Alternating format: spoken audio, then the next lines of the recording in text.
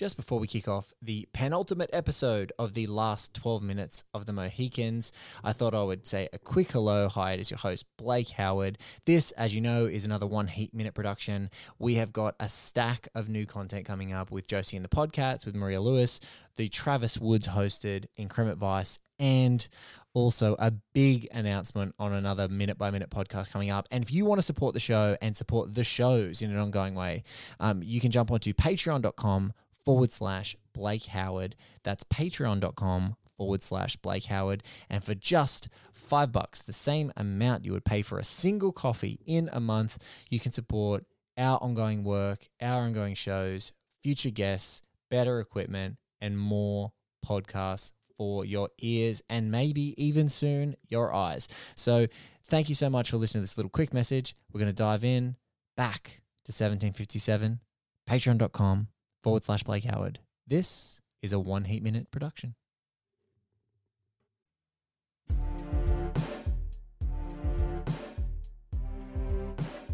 I'm Blake Howard. This is the last 12 minutes of the Mohicans. A Michael Mann film-inspired podcast tackling everything about the 1992 film, The Last of the Mohicans, through a very specific lens. Its finale. And oh boy, is it an all-timer of a finale.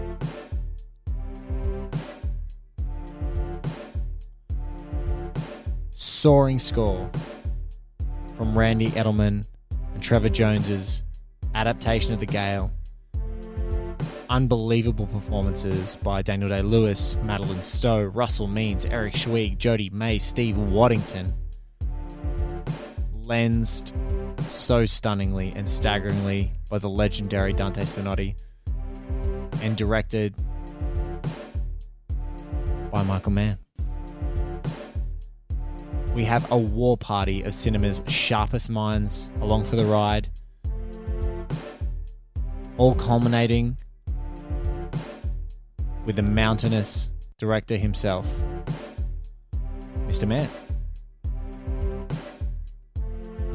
Welcome to the show.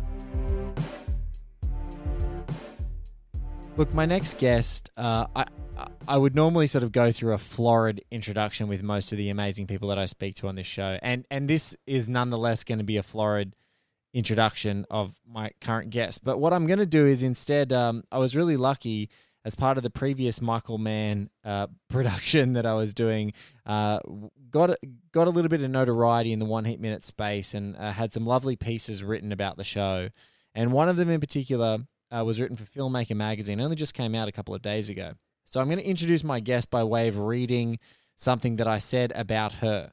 The interviewer says, although he's an avid reader of film criticism, the traditional written review format might not be his strong suit. This is talking about me. I'm self-admitted. He's much more comfortable with conversations. And then there's a quote. This is from me. If writing a film review is like playing a violin, I think Manohla Dargis plays it almost better than anyone who's ever lived. I can't play the violin like Manohla, but I'm in the orchestra, and I can play my instrument. I don't want to dismiss myself and say it's the tambourine, but if it's a tambourine, I play the shit out of that tambourine.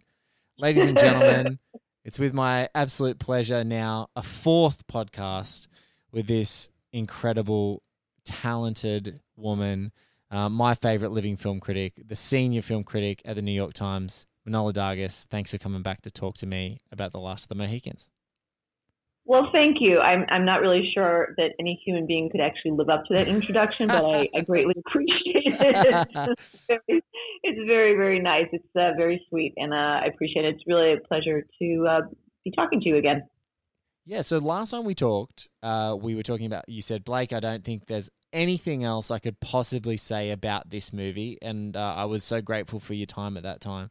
But I guess this time, even after saying I was never going back, this 1992 Michael Mann sort of Barry Lyndon, but with way more excitement, The Last of the Mohicans sort of came across my table, and I thought, you know what? This is a movie that in the Michael Mann renaissance of reappreciation is so often undermentioned and not sort of taken as like Michael Mann canon, when I kind of think of it as the leap off point for one of the most dominant filmmaking and directorial runs of, you know, any filmmakers. And in that stanza of time, you've got Quentin Tarantino leaping off with his great run. You've got the Coen brothers at the peak of their powers, late 80s, early 90s. They just stream through there.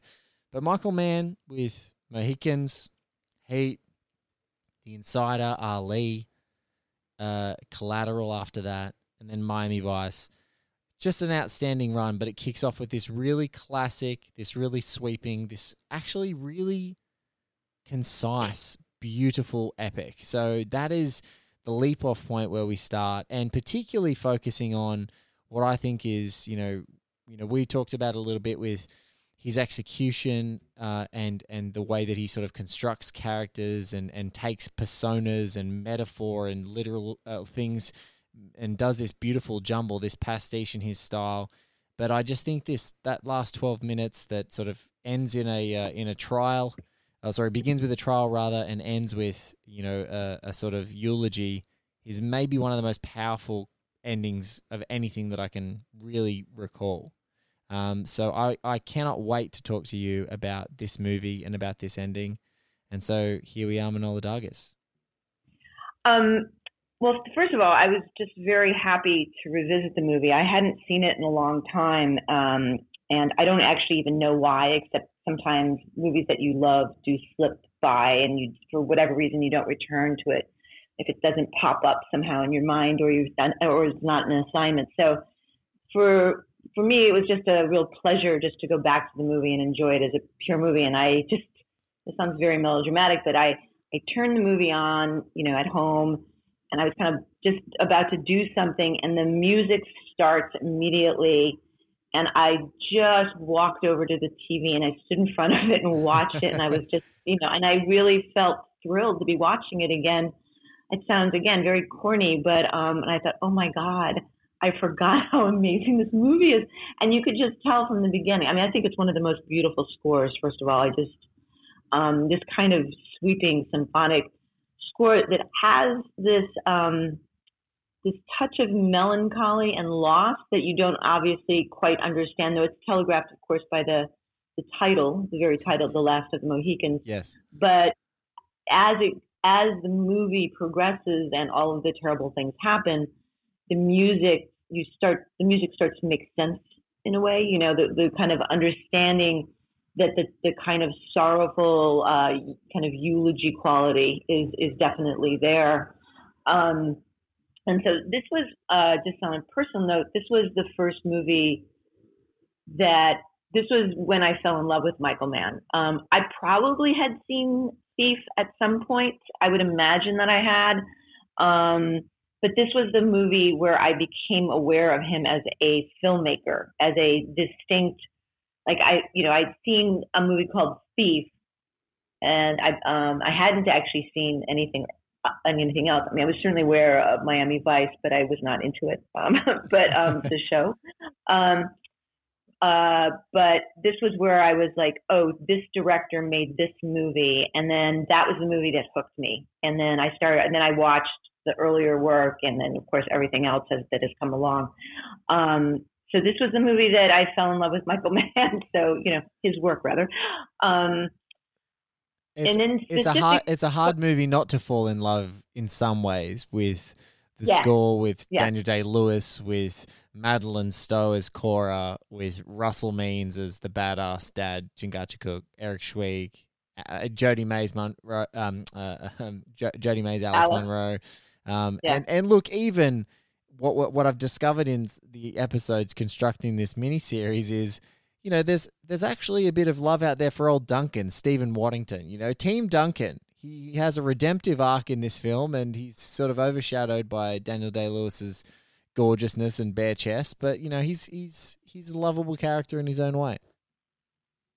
Well, he's given his humanity. You know, he just could have been a complete twit. You know, kind of like the not very, you know, but he's given a great deal of humanity. I mean, it's extraordinarily very touching what happens. And I think that's that's an important, I mean, Mann is very good at making fully formed, he's one of the great directors of secondary roles, you know, I Yes. mean, creators of secondary roles that they, you know, I mean, one of the hallmarks of, I think, the classical Hollywood was that you would have a lot of very rich side characters, you know, a marvelous array of different faces who could come in and just in a couple of strokes really give you a sense of an entirety of a person just with their face and a few gestures and a few words. And that's really something that I think that we don't have as much anymore. I mean, there are a few people obviously who are wonderful character actors, but I just feel like the older movies were stuffed.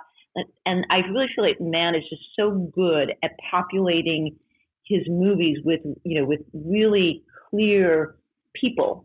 Yes. You know, they're not blurs. They're not placeholders. They're not just like generic man holding a briefcase or generic jazz dude in a club. You know, they're actually these figures who come in and expand the narrative. And I think that this is one of those movies where just small things come along. I mean, you know, Jared Harris has a kind of very vivid moment in the movie as a, you know, he's not even credited, I don't know if he's credited by name, as a British lieutenant, but they are just this kind of pointillism that I think Mann is really excels at. In terms of, I mean, it's a very interesting movie also to think about. This comes out in 1992. I think it's interesting you pointed out that this is the same year, right, as around the same year or the same year as Reservoir Dogs. And yes.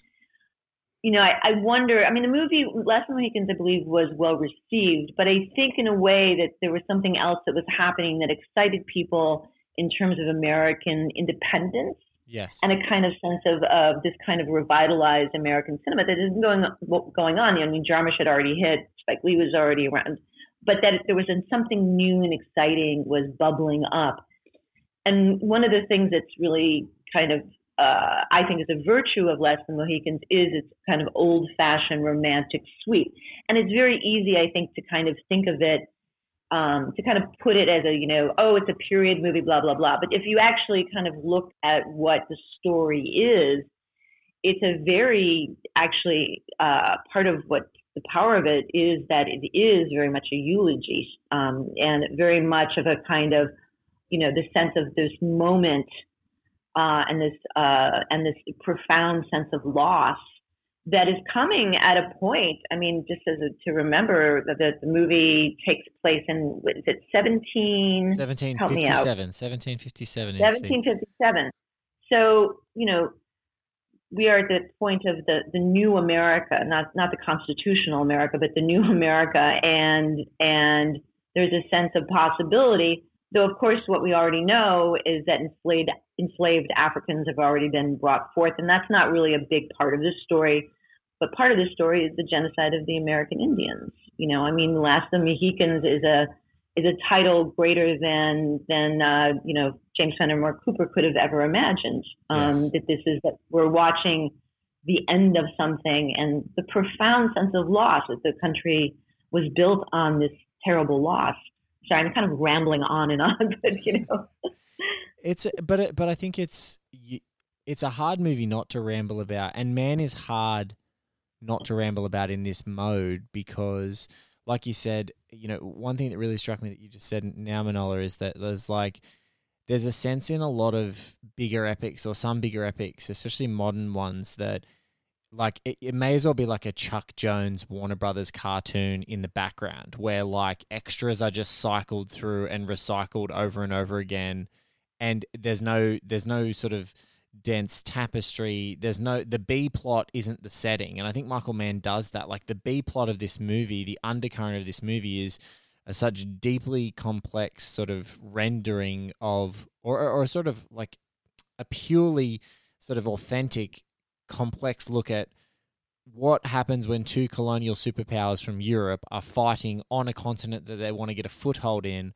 whilst there's this multinational rich Native American society or a collision of American societies and an emerging what will be the new America, you know, pre-constitutional America. And then at the same time, being so focused on a specific spot, because obviously you don't want to start to blur the lines and carry this thing into any other story. So it's really hard to sort of talk about it. When you start diving into the detail, you start to realize how rich this thing is. And that's what I think is so wonderful about the entire architecture of the movie, but then is so powerful when in the design, the very design to get you to the momentum, to get to this moment, to get to this judgment where you've now, experiencing the third tier of political structures in the movie. You've gone from Native Americans to monarchical to colonial, sort of this emerging democracy. And you get this judgment pass, and then it turns into this like beautiful, silent, operatic action that has like all the heartfelt loving and sweetness of the melodrama of Michael Mann, but also has some of those big sweeping, Sam Peckinpah visuals, but with some earnestness. It's the whole mix of this movie is just the alchemy is just so perfect. Well, I think one of the interesting things, I don't know I think we may have talked about this, is that for someone who is so associated and perhaps sometimes unfairly characterized as being a kind of associated with like macho stories, gangster movies, and of course Heat being like the ultimate kind of shoot 'em up in some ways. That one of the things that is in all of his movies are that he pays attention to relations between heterosexual men and women, and I think the kind of the tug of romance is very strong within his work, and I think that. Again, I think that in other movies, I've always wished that women, like in Heat, I think we talked about, I wish there were more, I wish that the female roles were stronger, bigger, but even in their smaller, the space that they take, they're very powerful figures. Yes. And, at the center of The Last of the Mohicans is, in fact, a love story as well, and that you have Cora, the Madeline Stowe character, who in some ways kind of represents a new woman as well. That's very much part of her identity. There have been these strong or spunky and very independent-minded women who are on these kind of movies and about the frontier, of course, frontier women. But the kind of classic often is like the woman is behind the man who is shooting and protecting her for whatever evil forces, unfortunately, usually Indians, or she's like in the middle of the wagon circle. But Cora is very much a kind of a hybrid figure in some ways. She's clearly, she's kind of has one step, in the old world and one foot in the old world and one foot in the new world. And that's her rejection of a marriage proposal early on. She is not, going to do what she's told, which is to be, to listen to her father and her proposed suitor and just, go along. She's got something else going on. And of course, then what she has going on is Hawkeye, Daniel Day-Lewis. But I think that, part of what I love about Michael Mann is that he's a very serious filmmaker, and he feels deeply sincere to me. You used the word earnest, and I think sometimes, particularly when it comes to heterosexual romantic love, I think sometimes we get embarrassed. We can handle maybe a romantic comedy, but I think the kind of very kind of raw and open emotion that Michael Mann taps into, including here, can seem really corny, I guess. I will come back for you. One of the great romantic moments in I will find you. I will find you. I'm sorry. I will find you. You're right. Exactly. I'm sorry. I misquoted it. That is just, it's just, makes me all like, very, very like, ooh, I think it's just very moving and soaring. But I also the line think that gets me a flutter Manohla every time, because I just think I will never be as cool as this man, is when he looks at her and she says, "What are you looking at, sir?" And he says, "I'm looking at you, miss." There's nothing cooler than that. There's like, oh, this guy's cool. And then that exchange, that's just amazing. It's beautiful, and here I just want to have a caveat that I have never read the original novel, so I apologize. We can both confess here. Nor have I, because in Australia, Fenimore Cooper, unless There's one other guest on the show, a sort of a political analyst and a bit of a literary nut by the name of J.R. Hennessy, who I had on the show, and he actually studied them at university in Australia. But I haven't met yet many folk who've tangled with the original novel. Yes, it's not really. I don't think I'm sure it's taught somewhere, but it was certainly not taught when I was in school. But I think one of the things that I actually also love about the line is it seem kind of cool and certainly romantic, is that it's also a kind of acknowledgement. I see you, you know. I mean, Yes. and I also see it's like, here's a man saying, "I see you," to this woman, and it's again, you know, it's a kind of in a way, it's kind of emblematic of like man sees women. Do you know what I mean? Like I Yes. feel like Michael Mann is going to insist on seeing women in his movies. I'm just going to close the window because there's a siren. That's fine. So I really like that. I wonder if this is just something I wanted. If I could just shift a little bit, because you used the word architecture. Yes. To talk about the movie, and you know, rewatching the movie, of course, I was very struck by the obvious, which is that the ending of the movie is it's not quite perfect, but it is a very much of a bookend to the beginning of the movie. Yes. And how that functions and how it's played out. I mean, he is a very obviously meticulous filmmaker, but I think the structure is really also really interesting. And if you would like to talk about that a little bit.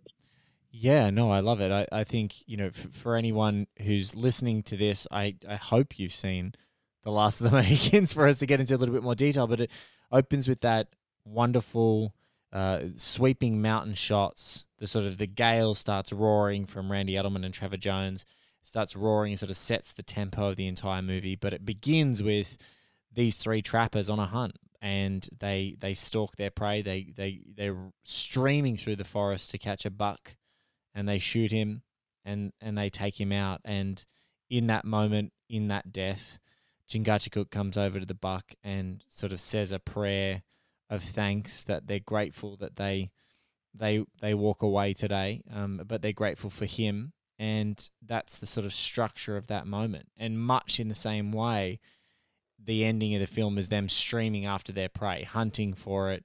And despite the fact that Chingachgook shares that killing blow, the entire ending, that final 12 minutes, that orchestration, all ends with him sort of lending a similar epitaph. But in this moment, rather than, you know, being one of his brothers of the forest, it's his son.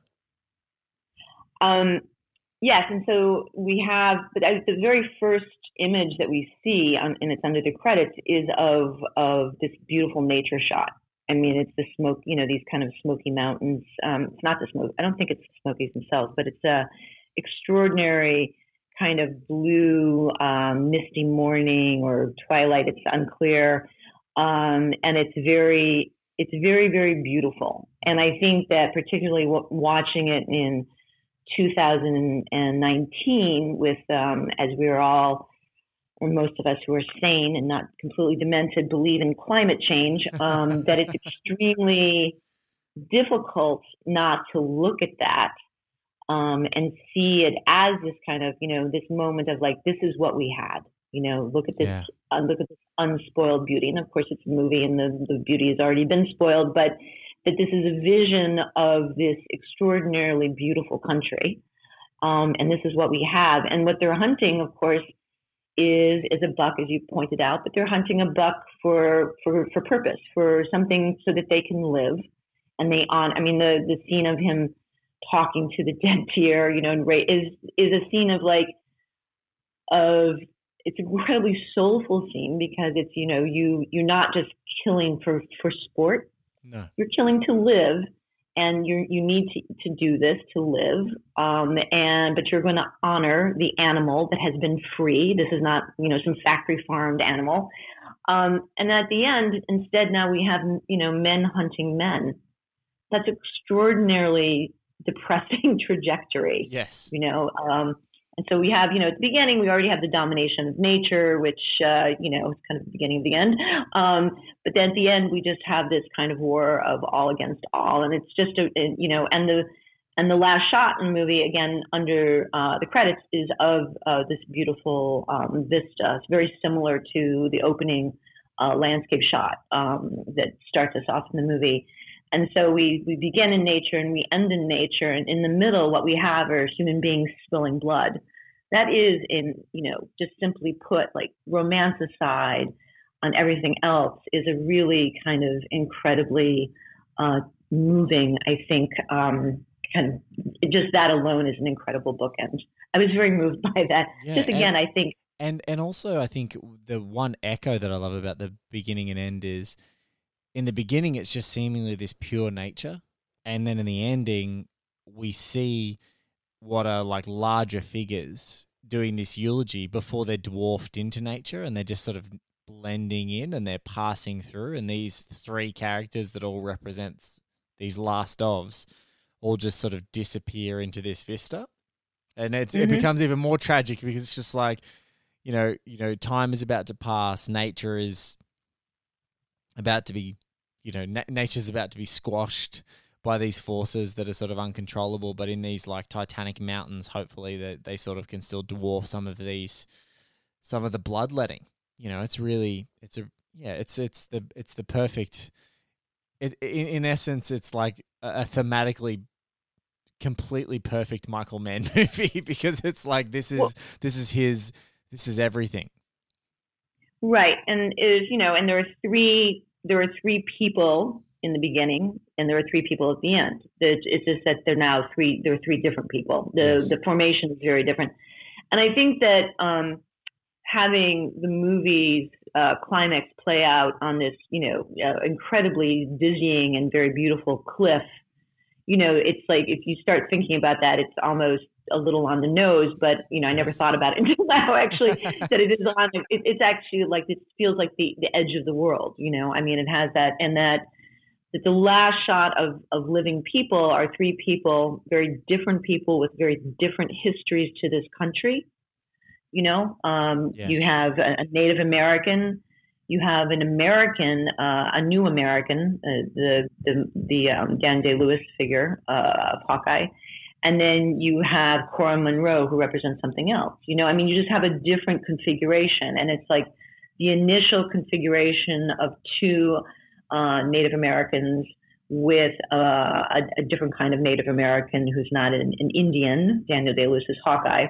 And then you have Manohla. So I just think that it's like it's actually the whole geometry has changed. Everything has changed in that moment, and it's not, I don't think that here that it's the woman as a kind of spoiling figure, to somehow, I think it's just what we're seeing again is this representation of the genocide of American Indians, which is very heavy, which is super, and the deeper tragedy is that in amongst all this warring colonials where characters like Magua, fights off all these British soldiers, and it seems to be the bloodletting is, a little bit more overt and romanticized in and of itself. The deeper tragedy is now these two tribes, these two figures from different tribes are having to war against one another for their different views about what to do with these warring factions of colonial superpowers in the country. It's right. Like, that's the deeper tragedy. And, at the beginning, there's like honor, like you said, there's honor in that kill. But when you're hunting men at the end, there's no sort of beautiful words that need to be exchanged between Chingachgook and Magua when they finally face off. It's death needs to be dealt out. And then Russell Means, for a guy who's never acted before, he's just an activist at this point. Michael Mann does that thing that he does where he's like, I want to get one of the coolest Native American people that's ever lived on the face of the earth, a guy who's extremely brave and stood up to the FBI, and I'm going to get him to play an actor. I'm just getting him to play a part in this movie.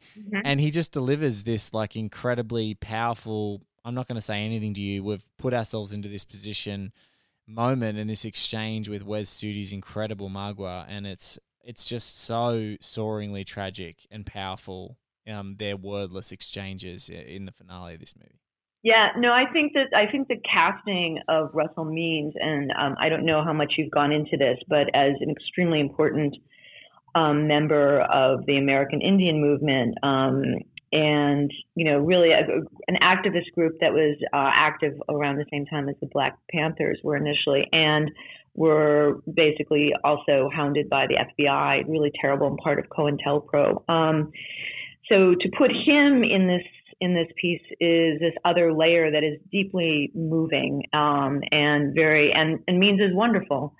It's a very completely wonderful. Like, yeah, it's just it's not to be overstated just how incredible he is in this movie, and presence. Just he's like a mountain in this movie. He's a presence. No, he absolutely is, and I think that that he is bringing a kind of. I think. I'm not saying that this was a kind of sneaky thing that Michael Mann did, but I just think it's a very smart thing to have done. It's also extremely important that you actually have Native Americans playing Native Americans, yes. In contrast to kind of old practice of putting, a bunch of, white people in red face basically, and just letting them loose to, make incoherent noises and be shot en masse, yes. so the white hero could ride off into the sunset and the frontier. I think it's extremely important to actually, and this is 1992, this is way before we have the kind of, I think people are more self-conscious at least, or, about in terms of casting and giving people who are supposed, not doing this kind of, obviously there are exceptions, but actually having people who are representing. Yeah. It's I think you and I, and I think definitely very savvy movie buffs now who can frequently go back and revisit older, whether it is a Western and whatnot, and look at cultural representation. People have got that thing of like retroactively canceling people. And I think that's one thing that sort of struck me in the research of this project and just reviewing it. And again, it's a real credit to Michael Mann's sort of authenticity and meticulousness is there's no canceling Mohicans. Like, it's got Russell Means. It's got Russel Means as like the main dad character, Eric Schweig. Other activists are as part of this. There's even a moment which I still love to this day because it just shows Michael Mann's attitude to treating your audience with intelligence, which is Duncan trying to educate Hawkeye, so Steve Waddington trying to educate Daniel Day-Lewis's character on whether Magua is a Mohawk or a Huron. And there's a moment where and I've watched this movie 100 times. I had to have to in the time that I've in my entire life, right. maybe 50 times. And I've watched it, and every single time he's like, he's a Mohawk. He says, no, Mohawk, he's Huron. And he doesn't explain it. He never explains it, why he is Mohawk or Huron. It's just that you go, oh, yeah, well, if I grew up there, I'd get the different nuances of culture, and I would look at that guy, and it would just be impossible for me to think that he was a Mohawk. But Michael Mann doesn't take any time to explain that. He just says, Hawkeye knows, so you as the British outsider right now in this moment as the audience can just take it on our word. This guy's Huron. Well, right, because one of the kind of worst tendencies is the explainer that, yes. That will get tucked into some screenplays where we have a little background information or remember when your dad died in 19, like that kind of thing. Suddenly characters who know each other intimately are explaining obvious facts of their life for the audience. No, there's not. I mean, you're not going to get that. I think Mann is too good an actor. A director. But one thing I just wanted to mention, because this does happen in the last 15 minutes, is I think maybe my favorite moment.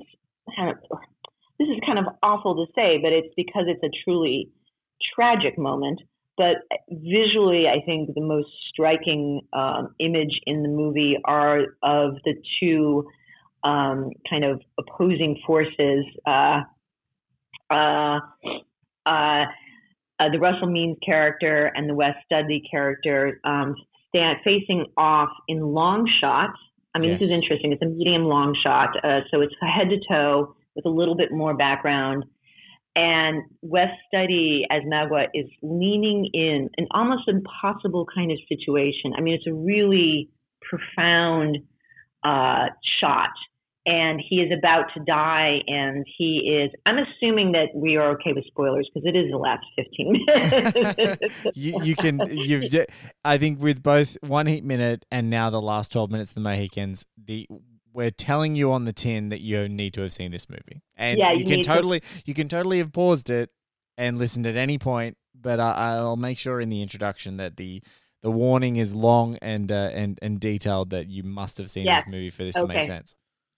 But I mean, it's an extraordinary shot because it's also really unexpected. Because so far, what we've been doing, there's some kind of medium long shots, but we've kind of had a lot of like long shots so that we can see them on the cliff edge, and then we have close-ups of people's faces, and we do have some, body shots. But this is a very striking shot of these two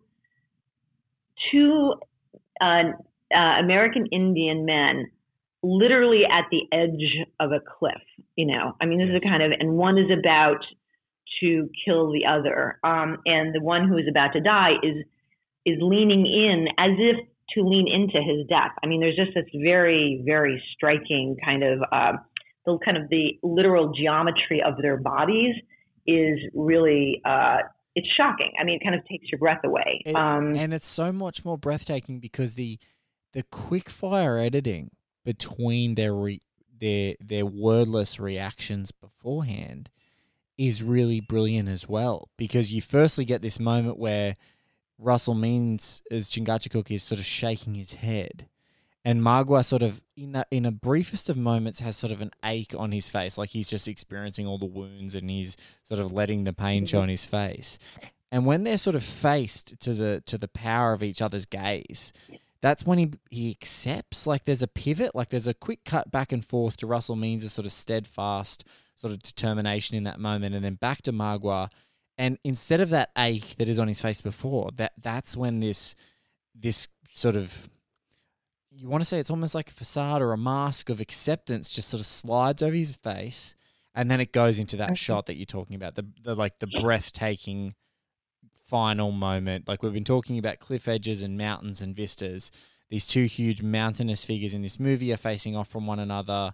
They may as well be these Titanic sort of Grecian statue-esque, things of gods. Yeah. And they're facing off against one another, leaning in, as you said, and the geometry of their bodies. But yeah, I think all of those things that lead up to it, and then to punctuate it with this shot and to hold, feels like, I don't even think I can talk about seconds in the end of this 12 minutes. I think I can talk about breaths. It's like 3 or 4 breaths, deep breaths, and this score swelling before Chingachgook sort of does that balletic spin and sort of closes the distance between them. But I mean, it's interesting also, what does he do? How does he kill him? I mean, is very, I mean, the posing of because he has a rifle, he has a long gun, right? He has it's down. Oh, no, it's this weird, and I have to look it up what the actual weapon is. No, I mean, because I don't know what the weapon is, but I'm sorry, I was just like playing it. I was just trying to, I mean, it must be, whatever they were using. I'm not a weapons expert. This is terrible, but it's some sort of rifle, right? I mean, it's like it is like a musket. No, it's not a musket. It's like a tomahawk or an axe. Is that what it is? Okay, I'm just trying to remember. It's like a one-handed weapon, and it's yeah. And it's got like a little point on it. Yes, and it's got this. Yes, okay. So I'm just looking at it right now. The thing that I was struck looking at this, like just freezing on this, because I can't play it because then you'll hear it. But is that it's an echo of the lacrosse game at the beginning of the movie, toward the beginning of the movie. Yes. I had never. I'd never thought about that. And the thing about lacrosse, of course, is it was played by Native Americans very early on. They invented this game. I mean, it's a game, I mean, that's an extraordinary, it was very spiritual. And but the echoing of that just struck me again, because it's a kind of, deployment of a physical act that we have seen earlier. People playing, and it's both Indians and New Americans playing this game, and it's a game, And at the end, we have a kind of similar gesture with something that's very similar, at least visually. It is a visual echo, but now it's death. So I'm just saying it's another one of these kind of the way that the beginning and the end, there are all these they're connecting and mirroring each other in some sort of way. And it's very sad, though. It's really things have turned. It's not men hunting to feed themselves, it's men hunting men, and it's not people playing a game. It's men, again, killing one another. Oh, what a sad movie this is. I mean, it's just it is a tragedy. It's an absolute tragedy. It is, absolutely. It feels, it would have always been tragic because of the story of the United States is also a story of genocide, as we know. And the fact that this movie acknowledges it, and that's another thing. I mean, one of the great kind of underrepresented stories, and certainly by white filmmakers, white Americans, has been Native Americans and what happened to this country and what it meant to basically evict different peoples from their own lands, historic lands. I mean, it's a very this is not a topic that has that American filmmakers have embraced, and so that's another, I think, another reason to really respect and admire Mr. Mann. Yeah, and I just that one final touch that you talk about is to just even have the complexity of multinational Native American society, because in Australia, the birth of Australia too, like the birth of the United States, is one of genocide, and right. There's some wonderful sort of what has emerged as sort of Indigenous history has been more richly catalogued. There's some incredible maps that you can find of Australia where you sort of take the physical landscape and it doesn't divide it into what the states that we've come to know in the sort of in the Australia as a nation story. It's in the sort of colonial history of Australia, but it then maps out like hundreds of nations of Indigenous peoples that lived here before and where they roughly were based in the country. And so what I'm thinking about personally is like in this is I just love that for me as a complete outsider, and this is what's rewarding outside of the final moments of this movie, which I think are just so masterful, but even just like the conversation and dialogue and the diplomacy of multinational Native American tribes being represented in discourse with an emerging democratic American society is just like, it's unheard of. And maybe it's the time that's just not mined nearly enough to show like a completely different landscape, political and otherwise, in the United States. But it's just like, to imagine then later on, it feels, completely homogenized by that point. It feels like a genocide's already happened, and there's just a white America, there's an enslaved America, there's this emerging,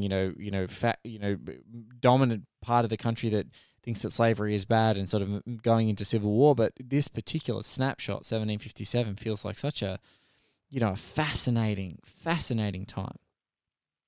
I agree. I think it's not, also just in terms of representation, that there are distinct tribes and they have their distinct identities. They are not just a kind of undifferentiated mass known as Indians, that there is actually, no, this is the nation of this, and these are the Mohicans, and these are the Huron, and there's different distinct groups of people, rather than again just being this kind of generic background.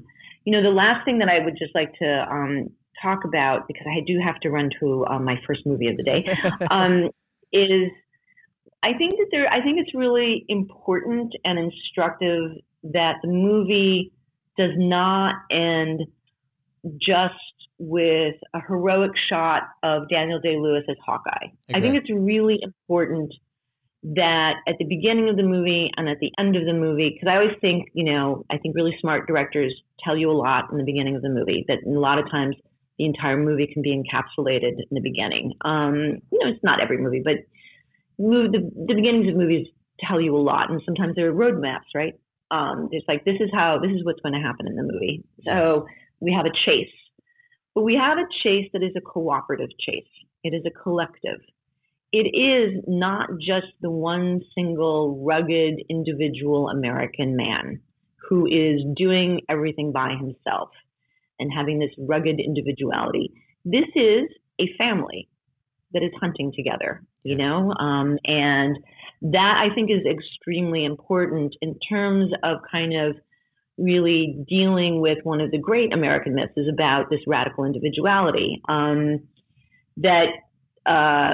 You can see, I guess, Hawkeye, maybe the literary critic, R.W.B. Lewis has a book called The American Adam, and he talks about Native American mythology, not Native as in Native Americans, but about American mythology that really kind of comes up in the 19th century. And it's the idea of the authentic American as a figure of heroic innocence and vast potentialities poised at the start of a new history. And I think that what's interesting, again, I have not read the book, so forgive me, but in the movie, is that doesn't really fit the movie's conception of Hawkeye, at least. That he might be quote unquote authentic American. He certainly is, you know, he's a man of nature who can like live in the woods and off the land. But his innocence, you know, his heroism is not innocent. If anything, the thing about Hawkeye is that he already knows everything, you know, in terms of all the badness. He knows his story. That he is an American who is not just about his potentiality, but he lives within a family that has already suffered, with the people that have already suffered and been victimized by these invading forces. And then I just think it's extremely important that there's a family at the beginning and there's a kind of different organization at the end, but it's not just one man against the landscape. You know, I just feel like this is really important because and I think his defiance though too, Manohla, just to your point, his defiance and his morality is all measured in his standard of community. So it's all about the people around him going, look, I don't care about your French and Indian war here. I don't care about your colonial superpowers. If you guys want to be part of a colonial militia, that's fine. But we in this country need to protect our own. So it becomes then about them protecting their families and their wider community. And so it all just reinforces this interconnectedness of what you're saying. It's not even though it's Michael Mann's conception of the great American hero, he knows how important, you know, in heat parlance, how important his crew is, you know, because you have to have the best crew, just like you've got to have the best family and the best community. He's very understanding of that like personal ecosystem that's so important in this wider tapestry that he's trying to build. Right. I mean, so as heroic as Hawkeye is, I think that he is also different because he is embedded within a community, and that the communities, you have these different, you know, communities that are dependent upon one another as well. You know, it's like these settlements that are dependent. And, you know, you have that in towards the beginning of the movie where the three men come to the little house in the woods, you know, and you have everyone's breaking bread together, you know, Native Americans with the new Americans. And that's a very, you know, perhaps romanticized, but also I would imagine truth to it, you know, and you have this kind of harmony and you get a sense of like, we could have lived together rather than having one side wipe out the other, you know, and so you have this kind of sense of like the Eden, you know, and then the fall of Eden. And what Michael Mann is telling us is that Eden was already destroyed in the 18th century. I mean, that's a pretty, I mean, I think in a way, the more you dig into this movie, the more you realize that the depths of its tragedy. Yes. And I think that's it's an uncomfortable one in a way. I think if you're a certain kind of American who doesn't really want to face how the country became as powerful as it did, it was on the backs of other human beings. And I think that for all the kind of, you know, cinematic romantic flourishes that this movie has, there is this really core sincerity and also politics, you know, absolutely. Well, the one tragedy would have been, Manohla, if I didn't get to speak to you again about a Michael Mann movie for a podcast project. and apart from anything else, I'm just thrilled that was able to happen. It is absolutely always a pleasure to talk to you about Michael Mann movies and in long form, multi-episode podcast projects. But I just wanted to say a huge thank you to you for being a part of the show. Well, thank you, and I look forward to us going through Thief and Black Cat. No, don't you start. In every episode, Manohla, it's been someone, and when you say it, then it starts to be real because people are like, oh, Blake really respects Manohla if she says to do another one. Look. Here we go. Yeah, I'll talk to you soon about whichever next Michael Mann movie you want to discuss, okay? You're the best. Thank you so much, Manohla. Thank you for everything. Thank you very much. It was a pleasure.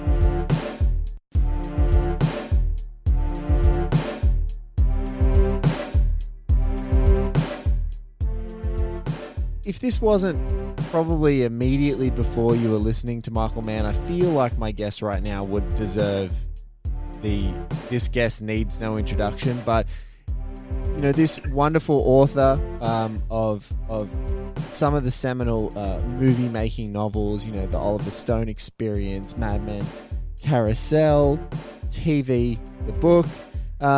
He's a prolific author. He's a writer for New York Magazine and Vulture. You would see him write brilliantly from all things, whether it's sort of lauding praise on the assassination of Gianni Versace and giving it its undue credit, or if it's one of my personal favorites, talking about just the magisterial quality of Samurai Jack. He's also the editor-at-large at RogerEbert.com, and he's now what I like to call a friend, and he's come back for another Mad Michael Mann podcast with me. Ladies and gentlemen, it's my distinct pleasure to talk once again to Matt Zoller Seitz. Matt, welcome to the last 12 minutes of the Mohicans. Great. This is a great idea for a podcast. I'm so glad that you are doing it. And in fact, I've often said, it's funny that you were very specifically 12 minutes. I always say 10. I don't know why, just because I like the number 10 is rounder to me. But I always say the last 10 minutes of Last of the Mohicans is about as perfect as cinema gets. Yeah. I actually meticulously timed it. So I'm assuming that the 12-minute mark begins with what? His entry into the camp, or they're leaving the camp after Duncan is killed? It's pretty much, I think it clips just a few seconds off of the Sashem's decision-making process, or that sort of court, but it's what I didn't want to miss, and why I was being sort of, it had a great ring to it, firstly from a functional perspective for the title, but I just really loved the Sashem's decision. So the bickering between the Magua and the multiple translations for Duncan's character, I just love the quality, the ring to that scene very particularly, and then the judgment outlay, because, for anyone who's a huge fan of it, there's just something so beautiful I've always found in, and particularly in revisiting it, Magua cursing out his Huron chief in French when he doesn't like the decision. I just found had such a, this beautiful quality of, I'm so infuriated at you as a person and as a figure of authority in my world after everything that I'm doing, because he genuinely believes he's laying the foundations for how the Huron can exist in the future, that he curses him out in French. And I just couldn't bear to miss that, some of those judgment moments, because I think it's just so perfect, especially Duncan's gesture too. There's a lot, concentrated dose in this last 10 minutes, last 12 minutes, last 15 minutes. So much stuff happens, and it's without a doubt, so perfect. Yeah, it's a great moment, and it also exemplifies another thing I really like about this movie, which is it is a historical drama that happens to have kick-ass action scenes in it. And I think the original theatrical cut, which was a little bit leaner, I believe subsequently he added 8 minutes and cut 4. I may be remembering that wrong. It's not a huge difference, but it feels different, even though the changes are minor. Agree. It went from an original 112-minute running time to 117, but you are right. There was clipping to make that adjustment. Yeah, I in my mind, I personally prefer the theatrical. It's amazing how like even minor changes like that can just change your sense of a film. But it was often described as a great action film, which it is. But I also think it seems more clearly a historical film that happens to have great action sequences in it to me. Yes. Now, in the way that it's not as good of a movie, but like something like Dances with Wolves is essentially a historical epic, and there's like two or maybe three really great action scenes in it. Yes. But you don't say, oh yeah, that's an action movie. It's a weird perception thing. Whereas I think Braveheart does feel like an action film. Yeah, Braveheart is more unrelenting with its action, whereas Dances with Wolves is like Castaway in the Frontier. Like it's just there's a whole stanza of that movie where it's just a guy on a fort by himself being prepared and doing things. I think actually it's probably one of my favorite elements of that movie is that whole stanza where just Costner just gets to act and be charming by himself. And there's just no one in that ecosystem. Around the prairie. Yeah. It's interesting. But this movie came out 2 years after that, and I think it is more, although there are some, as I understand it, anthropological errors in the movie. Like, for example, the burning of Duncan at the stake was not something that the Huron did. Yes. Or the Mohicans. I think maybe occasionally they might have, but it wasn't a common practice any more than it was for white people. But I mean, that's a little bit more of a kind of a Tarzan sort of thing to do. But for the most part, I think it's a really remarkable film in the way that it makes the Native American characters into full-fledged characters. And the character of Magua is one of my favorite characters in the entire history of movies. I think Magua is a great, great character, and he's right up there with Iago, except he's more human. He's more understandable. And to me, I've never seen a better example in a movie of the idea that in order to play a villain, you have to work yourself into a headspace where you're the hero of the movie. And like in Magua's mind, Magua is the hero of this movie. And you know what? I think he kind of is he's the anti-hero of the movie. I don't think of him as being like a villain, really. He's certainly a menace, and you're certainly rooting for Hawkeye and Korra and Chingachgook and everybody else on that side of things to, if not kill him, to escape him. And like the fact that I don't necessarily want them to kill him says a lot. Yes. Like it's not like he's not like a lip smacking, mustache twirling bad guy where you're like, I can't wait till they kill that guy. I kind of feel like I understand this guy. They have irreconcilable. These two sides have irreconcilable differences of opinion about who is correct, and it's going to end in death. And I'm just here for the chess moves, really. Like I'm not rooting for anybody. I'm not rooting for anybody when I watch this movie, and even in the climax, which is so exciting, still, I'm not thinking. I'm rooting for no further loss of life. Yes, that's what I'm looking for.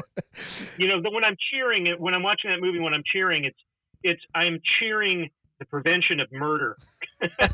I'm not cheering for one person to beat another person in some contest, and I think that's a different way of looking at action films. And frankly, many of my favorite action movies are that kind of movie. Yes, where like the very best, some of the very best action films are that way. In fact, the recent Black Panther, Ryan Coogler's Black Panther, I think owes a lot to Last of the Mohicans in the relationship between the main character and his adversary, who is a very Magua-like. Killmonger, I think, is very, very much a Magua figure. It's so funny that in this podcast I've spoken on a number of occasions of how great villains do exactly what you said, and that Killmonger and Magua share the same thing in that you could totally walk around. Some people I've seen sort of cheekily wearing a T-shirt that says Killmonger was right. And in many instances, I go, we need a T-shirt based out of this podcast that says Magua was right, like because he genuinely is. He genuinely is right. He is. I think I don't know, man. I just feel like it's the relationship between, like, this is such a historical cliche, but it's like Martin Luther King and Malcolm X. Yes. As defined by, and I think Ryan Coogler has probably brought this up more than once, but, Spike Lee in Do the Right Thing positions them as opposites in a dialectic. And Jonathan Rosenbaum, in one of my very favorite pieces of criticism about Do the Right Thing, writes about the entire movie as a dialectical movie, in the sense that, like, for those unfamiliar with the term, that's the idea that there are these opposing rhetorical or philosophical forces that are being articulated through dialogue and through action and through situation. And ultimately, none of them, the movie is not presenting any of them as being right. Yes. And in fact, it's going out of its way to undermine your perception that one of them is right. And the most skillful dialectical movies are the ones that get you thinking, yeah, okay, that person's right. This is the correct way to think. And then almost immediately some other character will say or do something that undermines that or contradicts it and makes you go, wait a minute. Yes. And it's the timing of those dialectical oppositions and sort of essays on that. So to like digress out of the 12 minutes that we're focusing on, I've always loved that it's when we arrive at Colonel Monroe and him being him sort of expressing all of his colonial power and his very hierarchical thinking and his dismissive like nature with colonial militia and very much sort of stamping that English class on and classist sort of worldview on everyone who interacts with him that's not basically a British soldier. It is perfectly distilled and timed to contrast Magua's awful tale, really, of his family's ordeal, his own insane survival story, and then him making the most out of enslavement, and basically becoming a death giver to the people who've enslaved him in order to win his freedom, to allow this sort of espionage and then pursuit of revenge. And it's just like when those things compare and contrast with each other in the movie, you just go, God, this is masterfully structured to do exactly what you talked about just then. It's just so perfect. And his story, I think, resonates even more and more on repeat viewings when you sort of realize the emotional trajectory of those couple of moments that you're flying through to hit that realization and that revelation. Definitely. And like from that very early moment where Magua is walking with the English soldiers, in that escort through the woods, and he says something to the effect of, in Huron, the white man is like a dog to his woman. I can't remember exactly. It's like it's something like he's a dog to his woman. He always puts down his tomahawk to serve their laziness or something to that effect. Yes. To feed her hunger or something. Yes, to feed her laziness. I believe that's the line. Yes, and they don't understand what he's saying. Yes. And then he says, what did you say? And he says, I said, Magua understand English very well. It's such a great fuck you moment. And it's just a great, like, Frantz Fanon, kind of Battle of Algiers kind of joke. Yes. It's like a sympathy with the colonized and the oppressed that is very unusual for a Hollywood film. Very unusual. And especially, this is not the beleaguered saintly hero. This is the antagonist. This is the guy who, like, superficially you would say is the bad guy in the movie. And you're rooting for him in the way that you would root for, like, a Paul Newman character in the 60s. Yes. Who's a wise ass. He's a wise ass. He's a rebel. He doesn't fit in. He's playing everybody. He's just a great character. And his value system is alien to us. And in fact, that's another thing that I love about this movie is the values that are depicted are not 20th century values. We're now in the 21st, of course, but at the time, 1992, it's 1992. It's the United States. It's increasingly kind of a secular, progressive kind of country, notwithstanding pockets of reactionary thought. And when we hear somebody like express misogynistic sentiments like Magua does, and also his behavior, like essentially his wife and family were taken from him in war, and he's like, well, I'm going to get a new family. Yeah. Which is what sets up this moment that we're about to discuss. He wants a woman. and literally a woman. Like, it almost doesn't seem to matter what woman, as long as she's fertile and can give him children. Yes. Like, he really just wants, like, it's like a piece of property almost to Magua. And like, it's more than that. Like, he loved his wife, he loved his children, but you know what I'm saying? Like, it's not like we're not in touchy feely. No, we're not reading aloud. Right. We're not reading aloud from, the second sex or the feminine mystique here with Magua. No, this is not the way he rolls. He's squaring, at this point, he's purely squaring a ledger in his mind. Like, you can, that's what's tragic. That's what's tragic.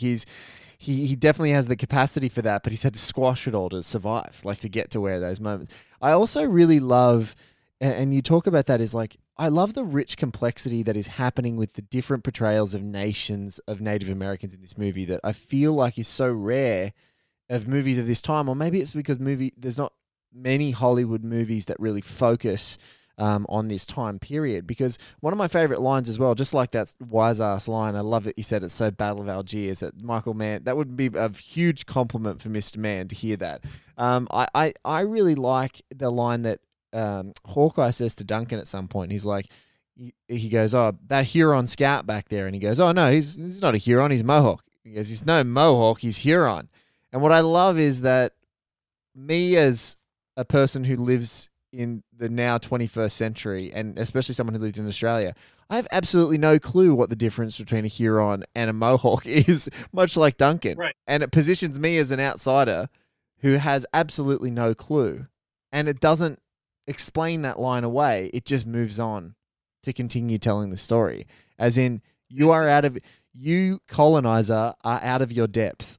Like, there's way more complexity and what it would seem completely obvious to me as a local now, as a colonial local, is so alien to you.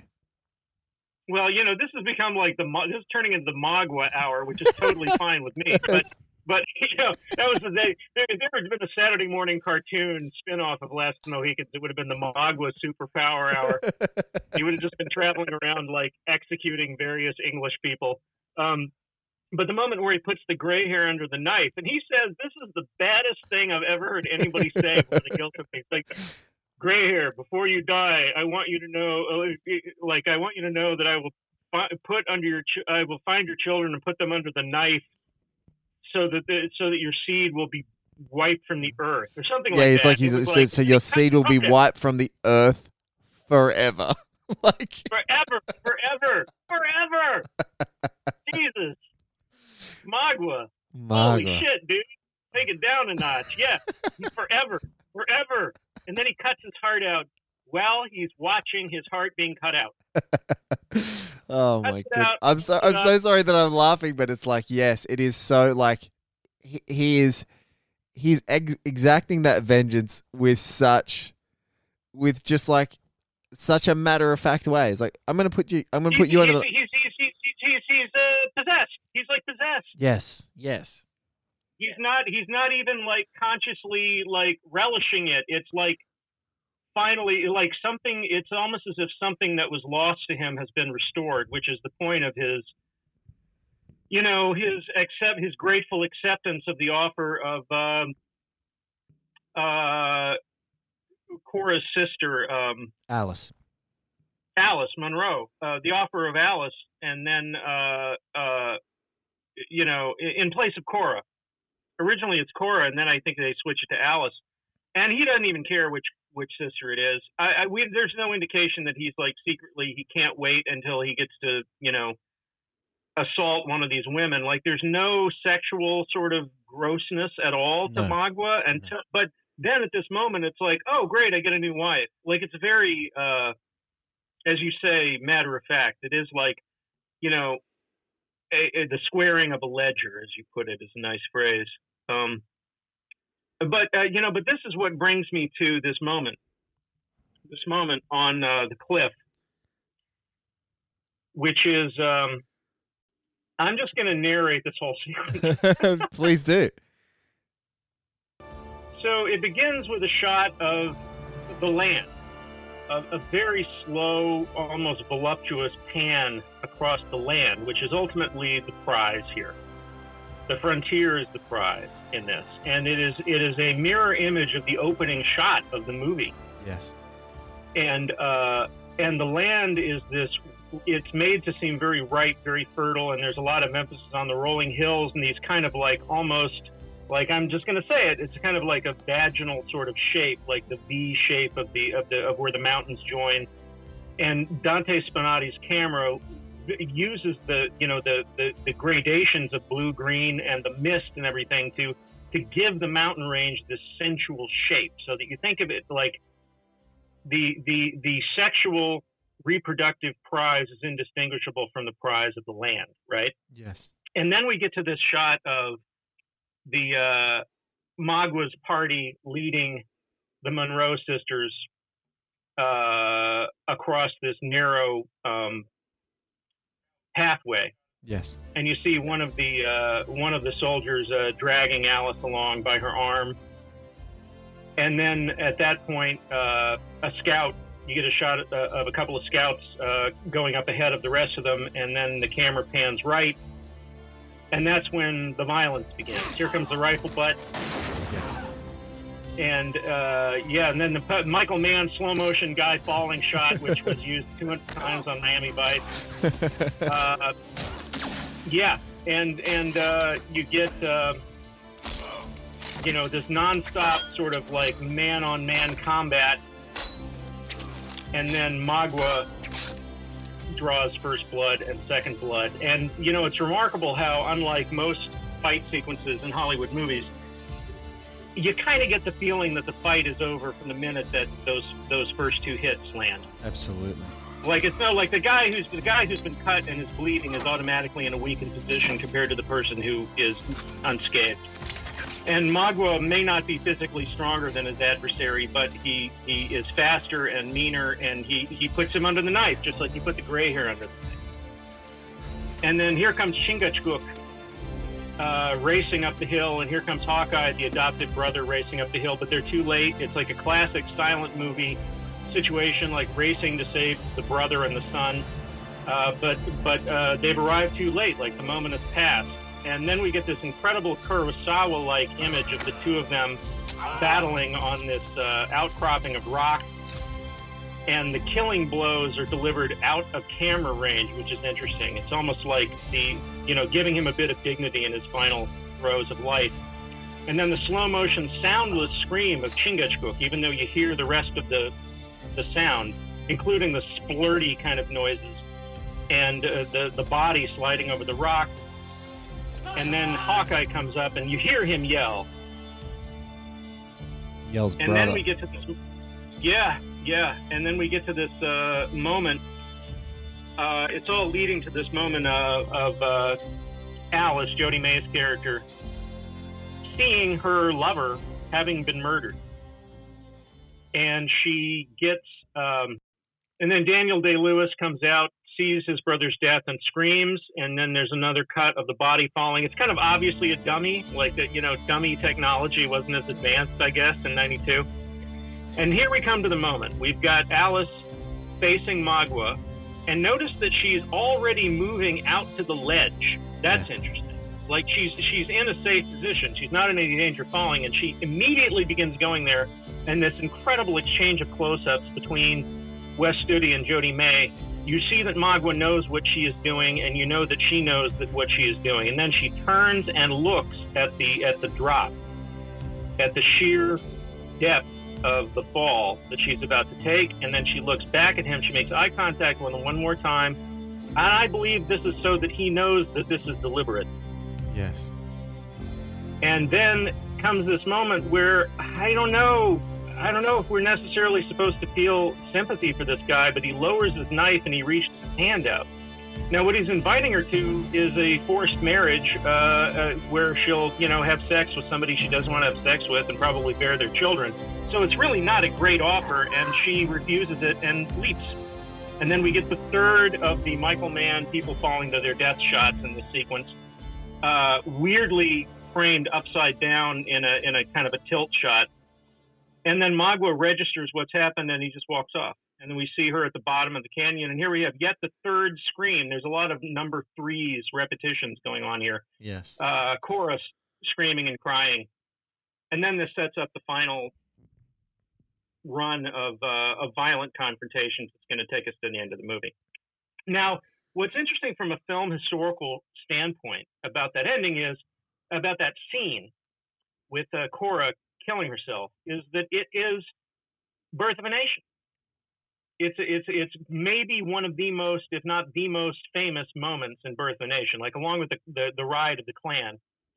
And that is, there's a moment where this mixed race former slave, I mean, at the time they called them mulattoes, which, is a term we know we're not supposed to use anymore, is sort of in the same position. Like, he wants to rape this white woman, and she's escaped from him, and he chases her, and they come to a geographical situation that is identical to the one pictured in Last of the Mohicans, and she leaps to her death. Now, it's also important to note here that in James Fenimore Cooper's Last of the Mohicans, there's a scene like this, and there's the 1936 version has a scene like this that is pretty much the same scene. Yes. I mean, it's not done in that Michael Mann style. It's black and white. It's 4:3, fairly simple sound design. It's not a widescreen color Dolby stereo like this, and it doesn't have that kind of droning, hypnotic, time-suspending music that Michael Mann loves. But the content is the same, and the narrative positioning of it is a little bit different, but it's basically the same scene. But I think this Michael Mann version really flips things around, because in the 1936 version and in Cooper's original novel, the threat of race mixing, whether consensual or non-consensual, is presented as a not only undesirable but horrific. Yes. And there is no sympathy really for the Native Americans who are coded as quote unquote bad, yeah. Right? Like, there's good guys and there's bad guys, and the bad guys are bad and you want them to die. And there's not this sort of weird mingling of antipathy and empathy for characters like Magua.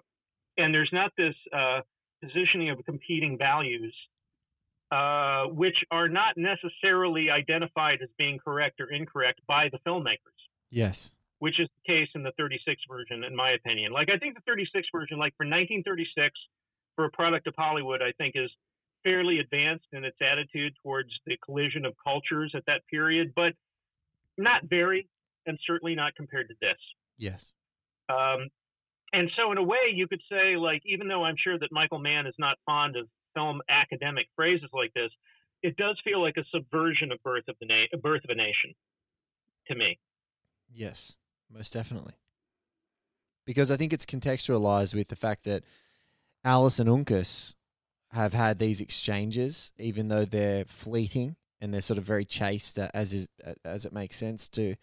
And they've made it very clear as well, even in the brief way that it does, that this poor, sickly young girl who's probably just been on a boat for like 8 weeks to get to where she needs to get to, has gone from fluttering a fan in front of her face and sort of courting boys or fending off suitors, has now been thrust into the French-Indian War and heard that her father's dead, been dragged across the frontier, and literally sees the man that she's had a connection with or started to develop a connection with murdered in front of her, and a gesture of come towards me is one that's coated in blood.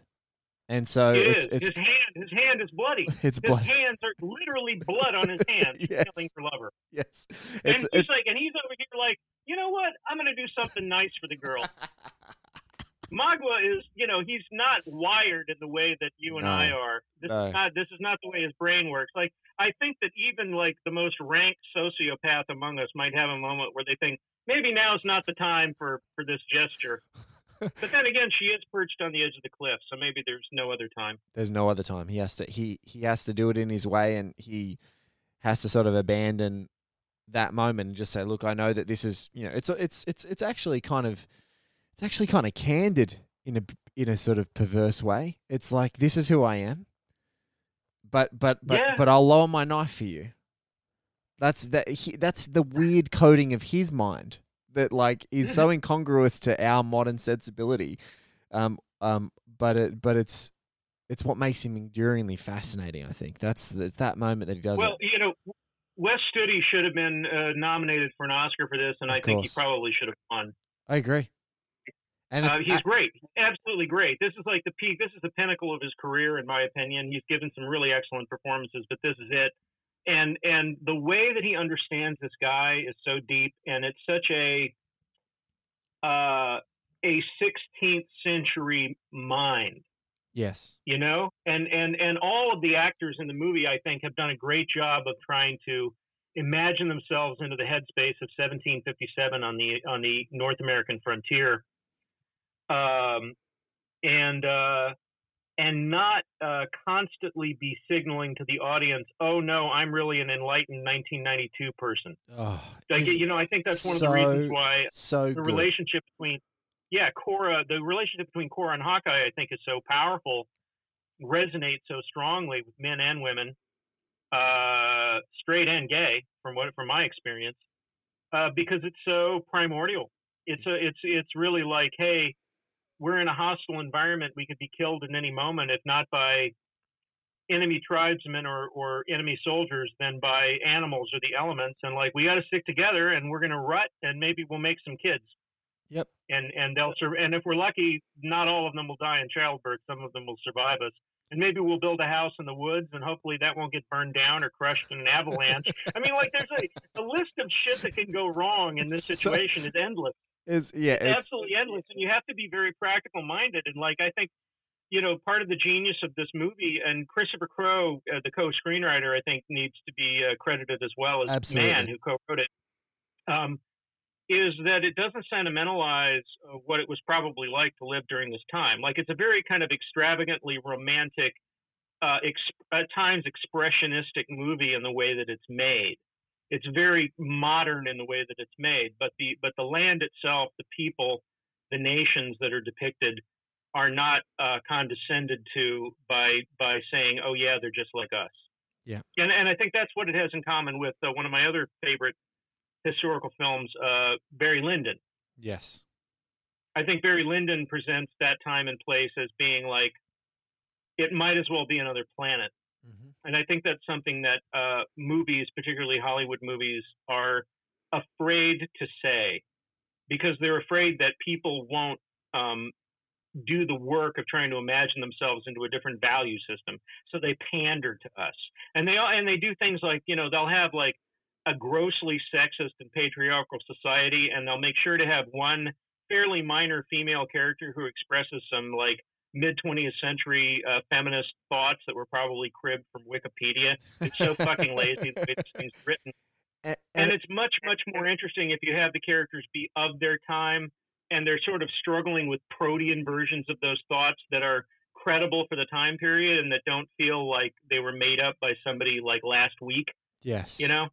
And that's one of the qualities I like about the authenticity of Alice, because some folks, in criticisms are like, she doesn't have much to do, she gets this moment, but I love imagining personally myself, when you just were listing that wonderful laundry list of all the potential things that would kill a couple in that world, a couple forming together.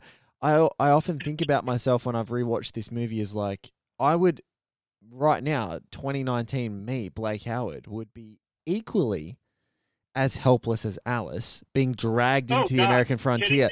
And like, that's the character that I empathize with, as far as like, that would be me. I would be the person who would be sick. I'd be like walking around the fort going like, does anybody have any hand sanitizer?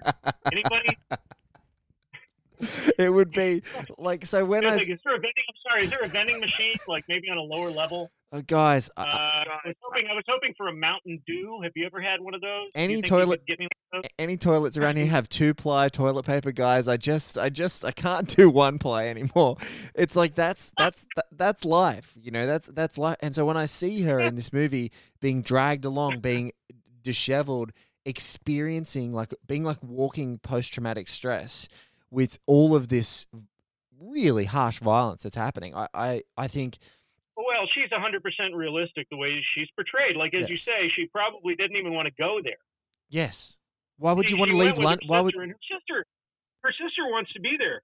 Cora actually wants to be there. She tells Hawkeye in that great scene where they're lying together behind the log at night, and she says, the place, on the contrary, this place is stirring to my soul. Yes.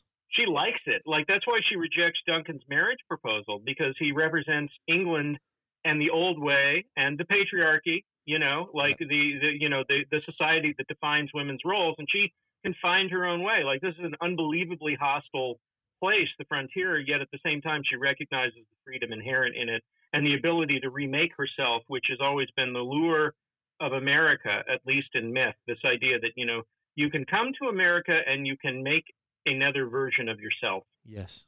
And be accepted. You can sort of kill the old self and create a new self.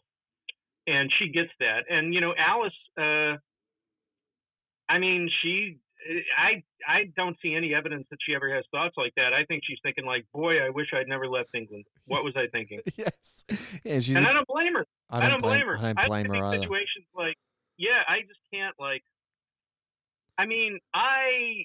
the other day I did 90 minutes on a treadmill at the local gym, and I have a callus on my right foot. And I got done with it, and I was like, I'm not going to be going to the gym for a while. I would be so fucked in the world of Last of the Mohicans. I'd be like, does anybody have any TV? I want to turn off. I can turn off the motion smoothing for you. Like, what usable skills do I have? None. Hey, Matt, will you dress this deer? And I'm like, yeah, sure. Where's the dress? Well, well, we dress that. I would equally, maybe for a couple of days, I feel like I could carry things, but I wouldn't know where to go. Like, I wouldn't have this inherent sense of direction. I have put up a tent before, but with instructions. So yeah, no, you're so completely out of your depth but you're so right. I was speaking to, and folks who are hopefully listening to this have already listened to it. I was talking to the great a writer for Bright Wall Darkroom, Fran Hoffner, who's currently studying 18th century literature at the moment. And one of the things she detests about movies, which I think you echoed that sentiment, is when people are prescribing lazily worldviews in the 21st century worldviews into 18th century characters in contemporary films. Like, it's a huge pet peeve for someone who is like literally in the midst of studying and unpacking literary understanding and all of the context of the time that is being portrayed in those things, and watching those, like you said, I think you said the protean views starting to emerge in the writing in a more subtle way, because obviously at that time they're trying to adhere to their current values as well as push the envelope. And she's like, there's none of that nuance in Hollywood movies when they approach this time. It's so rare for them to happen. So I think it's just that, one thing I love about Alice, and in this moment of agency, in this perfect little silent film that exists, is that it just synthesizes all of those thoughts, like that helplessness and that agency. And in that moment, there's a rock, and there's one of the most unimaginably difficult lives faced in front of you. And in that moment, it's the most logical thing that she could do, because she just doesn't believe that she doesn't believe that anyone's coming for her, which is even more tragic at that moment, right? Like, yeah, it is. Well, yeah, she doesn't, and she kills herself right before the rescue. Yes. This whole film is a tragedy. It's a tragic story, and it's the first immutable truth of the Buddha is that life is suffering, and that's what this movie is about. Life is fucking suffering, man. It's suffering, and I said, it's not pessimistic. It's not cynical to admit that. No. It's every day, like water on a rock. There are things that are wearing you down, and at the end of it all, you die. That's true for everybody. And, like one of my favorite movies, All That Jazz, the comedian in there says, what death with dignity is, man? You don't drool. Yes. It's the truth. It's the truth. And like this is a movie about how hard life was, and all of the values, all of the things that people want are very, very simple. They want a mate, they want a family, they want children, Maybe they want a house. If not, if it doesn't work out, they'll deal. A house would be nice. They're going to have to build it themselves, probably. Yes. They're going to have to cut down the trees to do it. Like, you're aware of all of this stuff, like that it's rough. It's really, really rough. And on top of all that, there are these political conflicts between the French and the English and the Huron and the Mohawks that are just additional encrustations of difficulty on top of, all the other things. And like, this is the kind of world where you could say, you could say to somebody, hey, you ever been married? Like, yeah, twice. So what happened to your first wife? She died in childbirth. What about your second one? She got, her face was eaten by a mountain lion. And you'd be like, bummer. I mean, it wouldn't be you wouldn't be like, wow, that's incredible. It's like, because this is a thing that could happen. And also that's this the thing that left the window open, a mountain lion came in and ate my wife and my children, and now I got to start all over again. But that's too bad. That's the pivot that they do with that great Cameron homestead scenes, or the multiple homestead scenes, which is you see this beautiful little, soft fire lit, oven lit home, very warm and accommodating in the hostility of the jungle. You see it there in its open, like sunlit way with the British soldiers that are there and the different tribesmen, Mohawks, the few Mohicans that we have around. And you get these guys all there, but then when it flips, you realize, oh, this is just a precarious clearing in this insanely hostile space. And a war party could just trounce through. There's no fences. There's no like you're against a wall with great views and, cameras that you can dial up on your phone when someone rings your doorbell. Like that doesn't exist in this world. It's just like you are just completely vulnerable. And it's just that little patch, this little tiny oasis you're trying to carve out of this hostile place. And it's still the hostile place. Like the fact that the Camerons can still live there and survive and have made a little space, it's like this is not civilization as we've come to understand it. I think that's why the character of Hawkeye, I think, despite being kind of a Tarzan figure, like he is kind of a white man's fantasy in a lot of ways. Yeah. I think he makes more historical and psychological sense in this movie than I think I've ever seen him make in other versions of this tale. Yes. Because it is presented as a consequence of bad luck. Yeah. Like he was adopted by somebody who didn't feel like murdering him just because he was a white boy and, representative of the colonizing, English. Yes. And raised him, and now his identity is that of a Mohawk. And that's it. And it's not something he spends his days like worrying about the political correctness of it. Yes. And like, am I appropriating? Like, this is not something that Hawkeye is thinking about. He's just not. And the movie doesn't present it as a positive or a negative thing. Nor do we have any stupid 20th century extras going, well, how do you feel about having those tattoos? I mean, are they your tattoos, Nathaniel? Right. It's not something. No, it's not something that would happen. And and it's also the way it's linked to Cora's story, which is Cora is an English woman of means. She comes to the frontier and she essentially becomes a traitor to her class.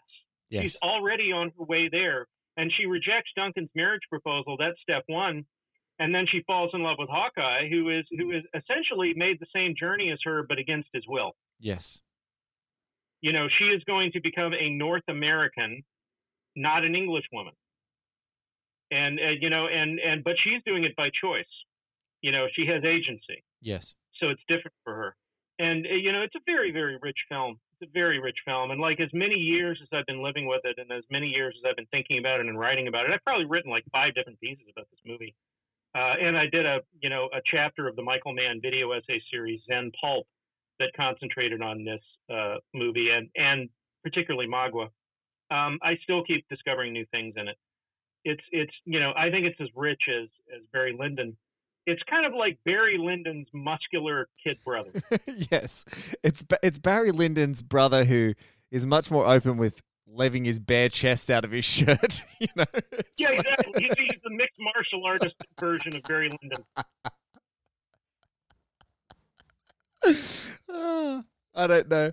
I think I'm having a lot of fun. In case you're not hearing how much fun I'm having talking to Matt, because I'm going to go back and listen to this And there's going to be so many catchphrases from this episode that were totally an unintended but beautiful consequence of us talking about this movie. That needs to be on the poster. Via Vision in Australia just brought out the ultimate cut, and I'm going to have to talk to those guys and just say, listen, guys, I've got a quote. Have I got a quote for you for the cover of this thing? Have I got a quote for the cover? Oh, man. Yeah, look, I think, the great one, Roger Ebert, talks about, movies don't change, the people who watching them do.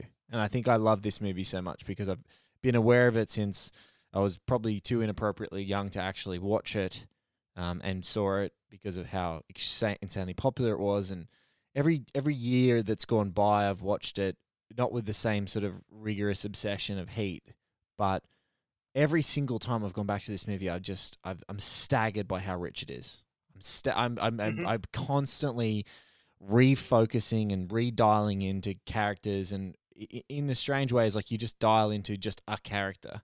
And I think that what is so rich about it is that characters who seem like these sort of archetypal crutches in this sort of canonical kind of story are just so deeply fascinating and rich when you sort of dig underneath them. Your Alices, your Duncans, your Magua particularly. I just find that those characters serve such an incredible purpose as more I watch it, and the rich tapestry of all the indigenous nations of America on show as the context for the whole movie. It's just, again, it's really beautiful world building that doesn't feel the necessity to be didactic and explain everything.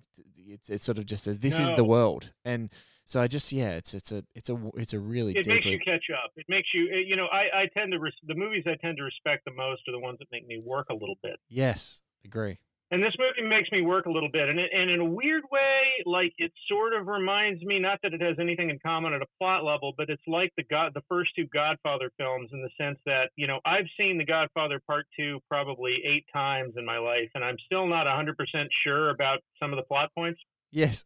Yes. In it, and I believe people when they explain them to me and they tell me that they're all very clearly laid out, and it's like I just attribute it to the movie being a little bit ahead of me, and that's a permanent condition, and that's okay. Yes. And I think the last of Mohicans has a little bit of that as well. I think it's there are certain aspects of it that you really, really, really have to be paying attention to catch the subtleties of some of the relationships between, particularly the French, the English, the Huron, and the Mohawks, and Magua's motivation, and particularly in his conversations with the General Marquis de Montcalm. Yes. And the expediency of many of the decisions that these characters make in terms of their allegiances and how those allegiances change.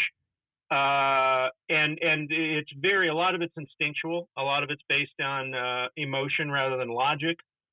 I think that Cora and Alice's dad, I think he may in some ways have sealed his own fate by making certain decisions based on his love for his daughters.